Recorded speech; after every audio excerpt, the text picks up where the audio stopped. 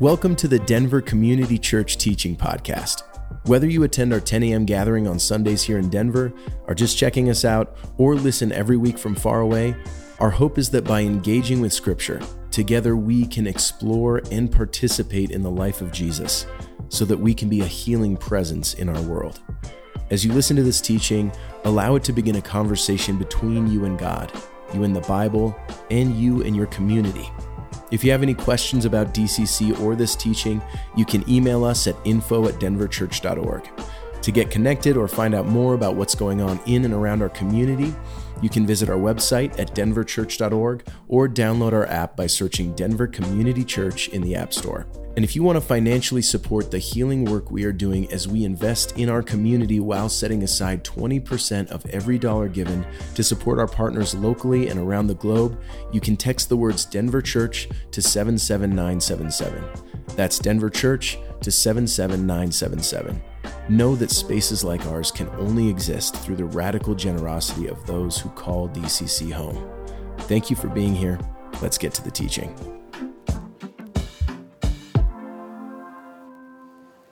Trying to stall for you all so you can talk longer as the introverts in the room are dying. Hey, good to see you all. My name is Dave Neuhausel. I'm one of the pastors here. I'm also the director of Project Renew, which is our justice and peacemaking initiative here at Denver Community Church. I don't teach all that often anymore, so it's fun to be here with you. This Sunday is the first Sunday of Lent. So Lent technically began on Wednesday, for those of you that joined us for our Ash Wednesday service. And Lent is the time in the church tradition where we take, it's the 40 days that precedes Easter. And the word Lent literally means lengthen, so that for those of us in the Northern Hemisphere, this is the time in the spring when, thank God, the days begin to lengthen, right? We get a little more sunlight, and we're building toward the summer, really, but we're also building toward Easter. And Easter being the celebration of Christ's resurrection, the tradition of Lent is basically to not run to Easter, but kind of crawl around in the dark for a while. It's the tradition of identifying with our humanity and very much identifying with Christ's humanity, Christ's suffering, and the necessary path of pain and suffering that we all have to go on in life, that oftentimes before we see resurrection, we have to experience a bit of death and a bit of our humanity. And so that's what Lent is. And so I get the opportunity to share a little bit about a passage today that's going to be the center of our teaching over the next 40 days as we go on this Lenten journey together. So if you would, turn with me to Genesis chapter 1, which, believe it or not, is on page 1. And we're here often as a church. We spend time in this text. And oftentimes you'll hear us refer to the first chapter or the first few chapters of the Bible as a creation poem. Because the reality is, the Hebrew authors, like many ancient authors, weren't trying to create a scientific text full of facts about how the world was created, but we're given imagery. And we're given a really strong poetic structure for what God was doing through the creation of the world. And sort of, we're giving a picture of the purpose of all this and how it comes together. And in Genesis 1, what we see is a sequence of events that happen over the course of what we're told are days or epochs. So we begin with day 1, and we see that there's a separation of light from darkness, and then we're told that there's a separation on day 2 of the water from the land, and then there's living things and plants and flora, and then we're told of these creatures in the sea, right? And then we're told of creatures on the land. And it's as if things are moving from simplicity toward complexity. They're moving toward single sameness towards diversity, very much the way our world works. But then on day 6, there's something different. And that's where we're going to turn our attention this morning. It's the story of the creation of man and woman, human beings. And so look with me at verse 26. Then God said, "Let us make mankind in our image, in our likeness, so that they may rule over the fish in the sea and the birds in the sky, over the livestock and all the wild animals, and over all the creatures that move along the ground." So God created mankind in his image. In the image of God, he created them, male and female. So there's this picture on the day 6, it's like a crescendo because this poem is building. And if you saw the Hebrew text and structure, you'd understand that it literally widens and gets to a point of emphasis where he says, we're told in chapter 2, male and female were very good. All the other things were good, but these people are very good because they're bearers of the image of God. They're separate and distinct from the rest of creation. And by coming last, there's a suggestion that they are to be the fullest of creation, those closest to God, and therefore those who rule over the rest. Now, this concept of a poem in the ancient world, particularly in the ancient times in the ancient Near East, of Mesopotamia and the cultures of Egypt, they also had creation poems. It's not unique to the Hebrew people. The Hebrew people were enculturated in a greater story, and that many of the customs mirrored one another. But what's interesting is how the Hebrews treated this concept of being made in the image and likeness of God was very different from the rest. You see, in traditional cultures, like in ancient Mesopotamia, we find inscriptions of only rulers and kings who have this suggestion of being someone who's made in the image and likeness of God. We're told about many of these rulers or different kings throughout time, back in the ancient days, thinking about 1500 BC. We have record of countless inscriptions that say that a given king or ruler is the image or likeness of the god of Bel or Marduk, a Shemesh, the god of the sun. And then we see the same thing in ancient Egypt, where King Tutankhamun was called the living image of the god Amun. Or Tutmos IV was given the designation as the likeness of Ra, the god of the sun. You see, this designation that a divine being, the ultimate divine being, could give away their likeness was only ever given toward kings and rulers, those who were highest in a culture, those who held power, those who were most wealthy. Sometimes it was even given toward priests, a high priest who was an intermediary between God and the rest of the people. So the uniqueness of this Hebrew text, and the uniqueness that we're going to be exploring over the next 6 weeks, is this idea that God would give everyday people the same designation. You see, it wasn't until a few hundred years later that the composers and writers of Hebrews that would have followed these cultures and these inscriptions that we find in Egypt and Mesopotamia, that the Hebrew writers said something really, really scandalous here. God said, every male and female, each one of them is made in the image of God. Almost as if to say, to be human, any human, every human is to hold the birthright of royalty. Your birthright, my birthright, all of our birthright is that of royalty. As those who are impressed upon by the God who gives away himself to us, who's given his qualities, his essence, his goodness to us from the very, very beginning, regardless of who we are and what we've done. To be human is to be royalty. And so this morning, and in the following weeks, we're going to be unpacking this reality in a lot of different ways.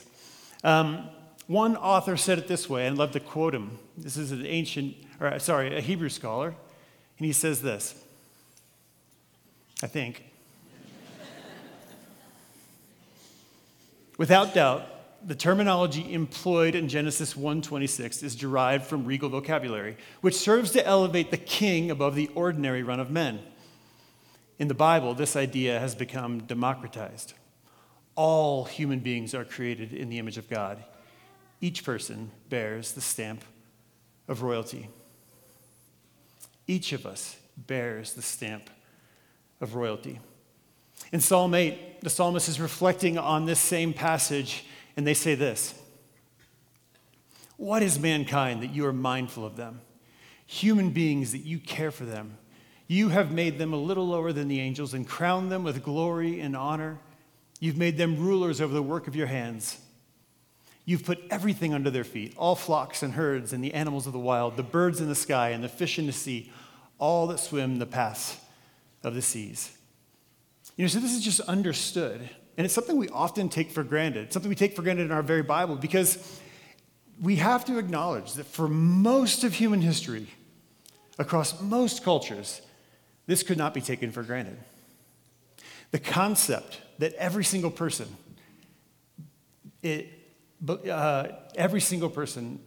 enjoys the benefit of dignity, of the sense of godliness, the sense of royalty, is not the case for most of human history. Actually, it's only until recent cultures, in the 20th century, we haven't taken this seriously. We begin to see the emergence of cultures that actually begin to take this seriously. In fact, sometimes if you've struggled with church and the Christian tradition and Christendom in general, and you've just seen like, wow, have we done much better than we've done harm? I know that question is real. It's real for many of us. Sometimes it's a hard question to ask. Some of you are barely here even in church because you've seen the pains of church in your own experience, or you look back on history and you see that as much light there is, but there's a lot of darkness. I want to suggest that this one thing is really, really good and really important, and something we can't take for granted. Something worth holding on to, something worth having hope in for this whole tradition. So as we start this series, and we start this time together as we work toward Easter, I thought it'd be good if we didn't just think about these things, if we didn't just talk about these things, because we're going to do that a lot in the next few weeks, and it's going to be really important and make it a part of our worship. But I actually want to practice it together. So I have some friends here with us. I'm going to invite them to come on up. Can you guys welcome Brad and Catherine?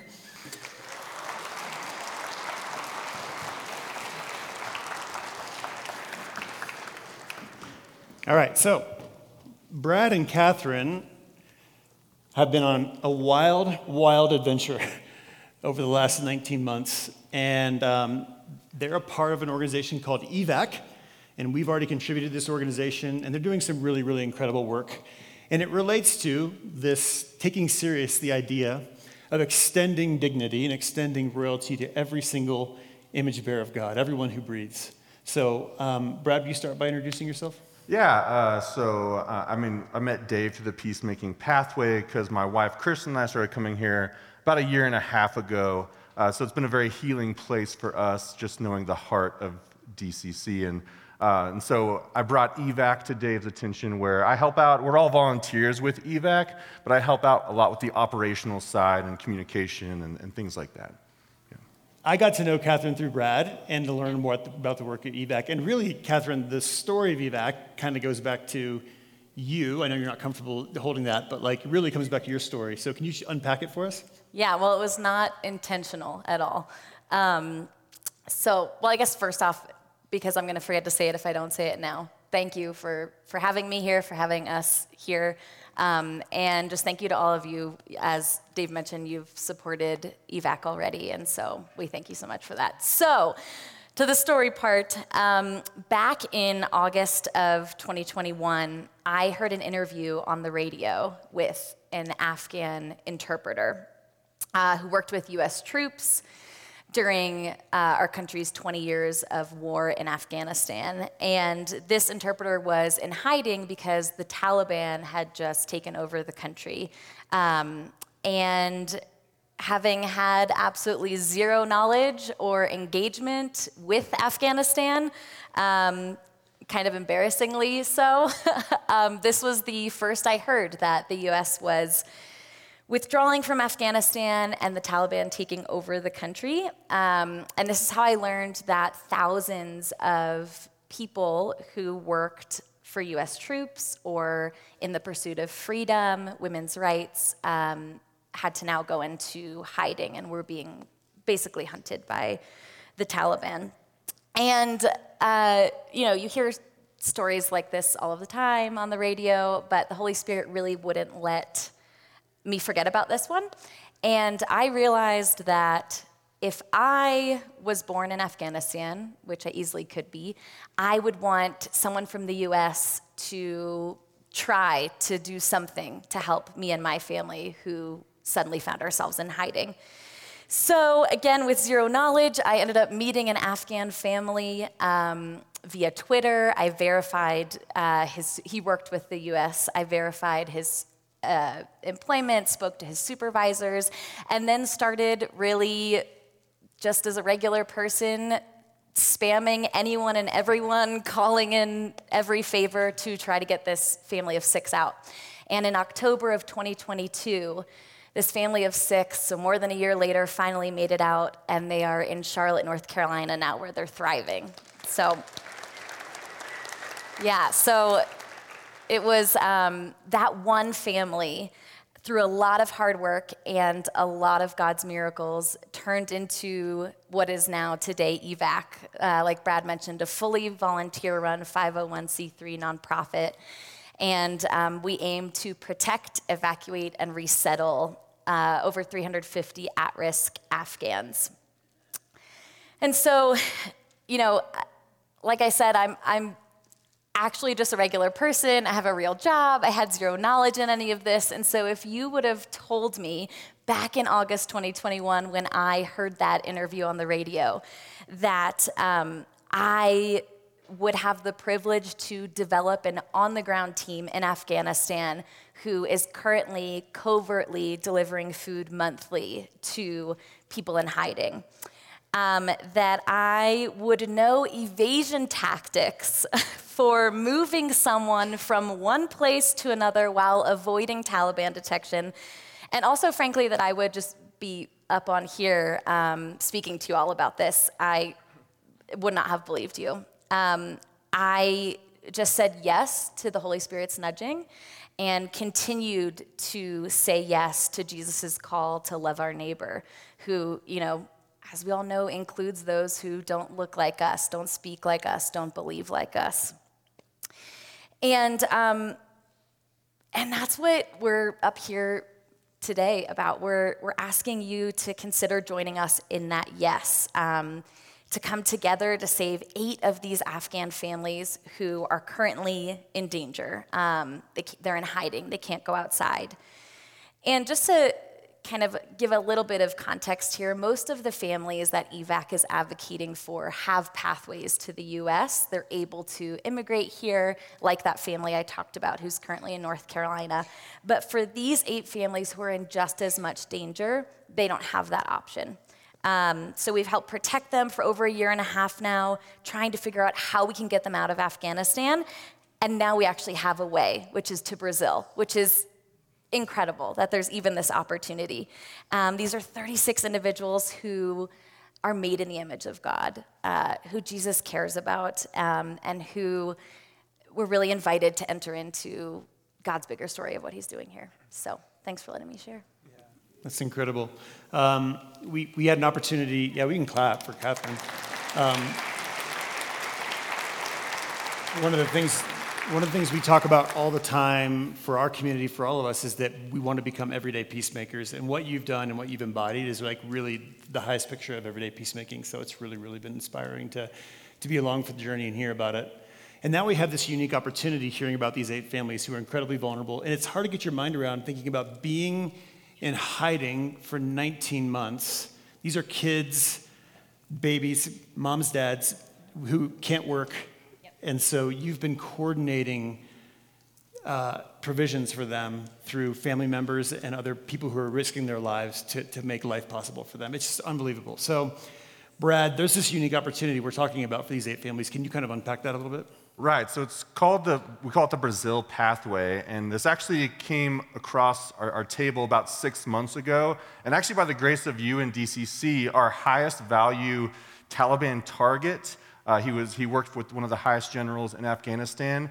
We took him through this Brazil pathway, and it was successful. And so he's one of many that we know this pathway works. And so you can kind of see up here, we have this kind of helpful slide to see how it goes. But essentially, it's a year long that we're working with these 8 families that have no other pathway, where we go through back channels to get them passports and visas to nearby third countries, in this case, Pakistan. And then we have an arrangement for a secure transport from Afghanistan to Pakistan. And then, while they're in Pakistan, we're going to support them for about 6 months as they're going through this next process. And so that's giving them food and utilities and just taking care of them those 6 months while they're waiting to go to Brazil. And so it's also covering flights to Brazil and visas to Brazil. And then one of my favorite aspects of this is that we're working with an organization in Brazil that supports them for 6 months, gives them food, it gives them housing,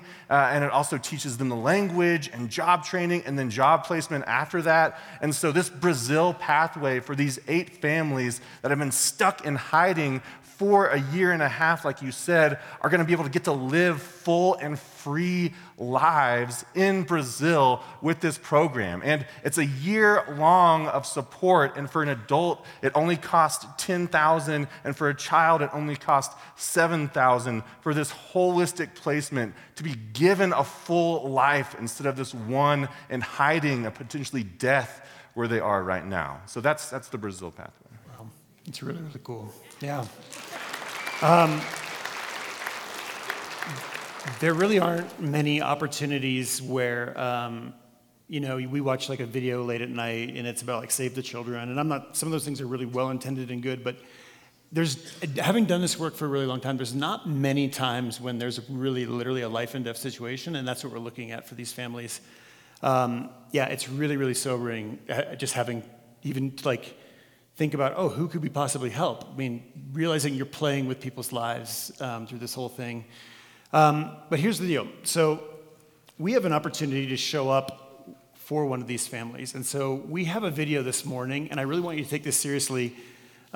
We have an unblurred video because there's someone who's going to share their story, but I really need you to take it seriously. So no photographs, okay, no videos. We'll release a video later that will be blurred for the confidentiality of these folks, but this is a really big deal, okay? So cell phones away. If someone pulls a cell phone out, smack it out of your neighbor's hand. And you will be able to share this with other people in a blurred way, but we're going to show you a video this morning and kind of meet one of these families. So let's do it. Hello, good morning, Denver Community Church. My name is Abdul Muttalib, and this is my daughter. Hello. Good morning. Good morning. Denver Community Church. Thank you. So much, Rico. She's sending you love and kiss, and I love you. She just knows little in English. Good morning, Denver Community Church. My name is Rhea. And this is my little cute daughter. Her name is Najma. And she just wants to talk, and she wants to thank to Denver Community Church. Well, let me tell you my story that I started working as an English teacher for one of the U.S. Embassy funded projects here in Afghanistan. Later on, I worked with U.S. armies in Afghanistan just as a translator and as an English teacher for Afghan military forces, and with joint work of U.S. troops. I also worked for U.S. funded projects in Afghanistan. So these are all the reasons that the Taliban are targeting me. They are looking for me, and they are looking for my wife too. They call me a spy. We supported U.S. troops and U.S. organizations. Therefore, they want to revenge us back. Same case goes to my wife, Roya. She's not really good at English, but she just worked as a girls' education promotion in one of the local schools in Afghanistan. Due to the recent Kabul fall down and takeover of Kabul, the school was closed, and the Taliban are actively looking for her. They send us a letter specifically to me to come to their court, but we changed our location. And we would love to say thank you to Denver Community Church, because we are going to be taken to Brazil. We are really excited. We are really happy for this initiative. Same case goes to my daughter. Thank you. Thank you. We are happy. We are happy. We will go to Brazil. We will go to Brazil.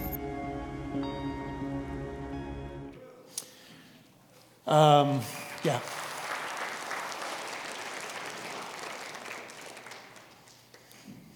Wow.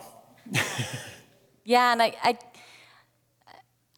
think that for me, it was like meeting the first person that I mentioned I met off of Twitter's now in Charlotte, seeing that these are real people who are made in the image of God, who are in hiding, who are incredible, seeing, his adorable daughters there. it really is a miracle that this opportunity even exists. And I just want to stress that all of these 8 families have interviews scheduled in April at the Brazilian embassy in Pakistan. And the fact that like this opportunity even exists is such an amazing thing. And I think that I at least can tend to get really overwhelmed by the numbers, right? So Brad mentioned it's $10,000 for an adult, $7,000 for a child 11 and under. And so, we've raised about 25% of that so far, so we've got $270,000 left to go in a short amount of time. And these numbers can feel so big and so overwhelming. And the amazing thing is that this opportunity even exists. And so that's the hardest part, I think, to even have a legal way for these people to be able to rebuild new lives in safety. And so we just have to collectively give and raise the money to be able to do it. And I did want to share this story because it's been something that continues to convict me and continue to remind me when if the whole thing feels like a lot. It's remembering their faces that we just saw, and it's also this story that one of the families were advocating for when they spoke about their life the past year and a half. They called it a living hell. And their children can't go outside and play, they can't work, girls are not allowed to go to school in Afghanistan now in general, and then these families are also in hiding on top of that. The constant fear, lots of trauma, family members kidnapped and tortured to try and find their whereabouts. And I just want to ask you and challenge all of us, what is more like Jesus than quite literally taking these families out of their living hell and bringing them to safety, where they have the opportunity to heal, where they have the opportunity to rebuild full lives in freedom. And so, I just invite you all to join us in the bigger story that God's writing here. Thanks so much, Catherine. All right, so here's what we've done. As a church, because of your incredible generosity over this last year, we, a reminder that 20% of what you give here at DCC goes to Project Renew, and our partners locally, internationally, all of the work we're doing here and abroad. And so that's incredible. And because of your generosity this year, we were able to commit $18,000 toward this opportunity, which is like a really big deal. The full cost of saving this family is $35,500. And so what we're asking is that today, as a part of this time in Lent, as a part of this moment in our culture and our time, and in light of this incredible opportunity before us, you'd consider today as a part of your worship giving above and beyond what you would normally give at DCC. And what our leadership has agreed to is that even if you came here and you weren't obviously planning to be a part of this initiative, but you wanted to give today, every dollar that comes in here today is just a part of your giving to the general fund or whatever will go to helping save this family. And so we need to raise basically another $18,000.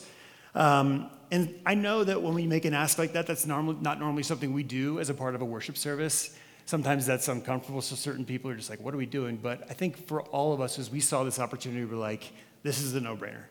Like, this is a no-brainer just to put into action something we actually believe is at the very, very center of our tradition and what we're all about. So the other thing is maybe you're here and you're like, I could write a check for $18,000 right now. Well, great. That would be really good because we're committing to this family, but really you heard that Catherine's like, we need to raise a lot of money.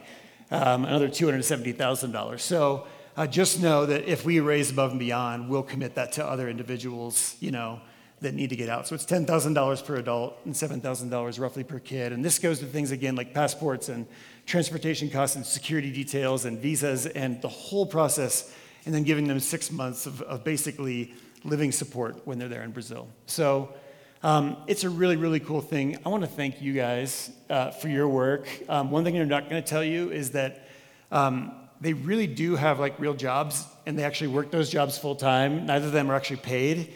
And one of the beautiful, I don't know how sustainable that is in the long, long run. And we've had talks about that, but It's pretty incredible that when you give the evac, really literally 99.5% of what you give goes right back out to folks and supporting folks in Afghanistan. So thank you. Thanks for being who you are and your incredible gift to the world and to this incredible work. So love you guys.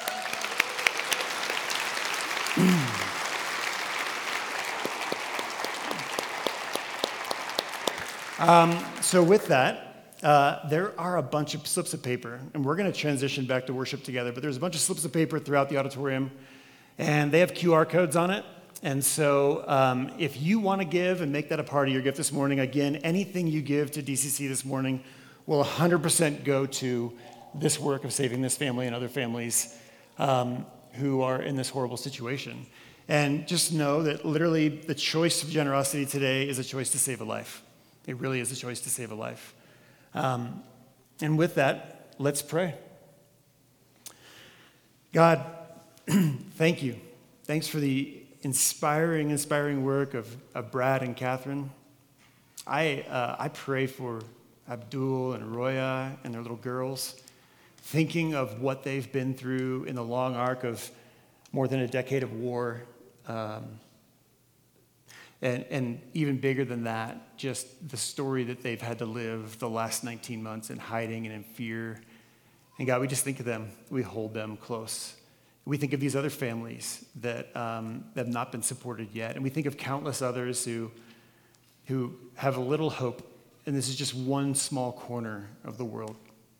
But God, as we choose to believe and trust that every single person is an image bearer of God, who's born into the birthright of royalty and goodness and dignity, Lord, we pray that our contributions, our choice to help this morning would be one small step in a bigger need of your love, your goodness, and generosity in the world. God, we hold this family close this morning and thank you that we can gather in Jesus' name. Amen.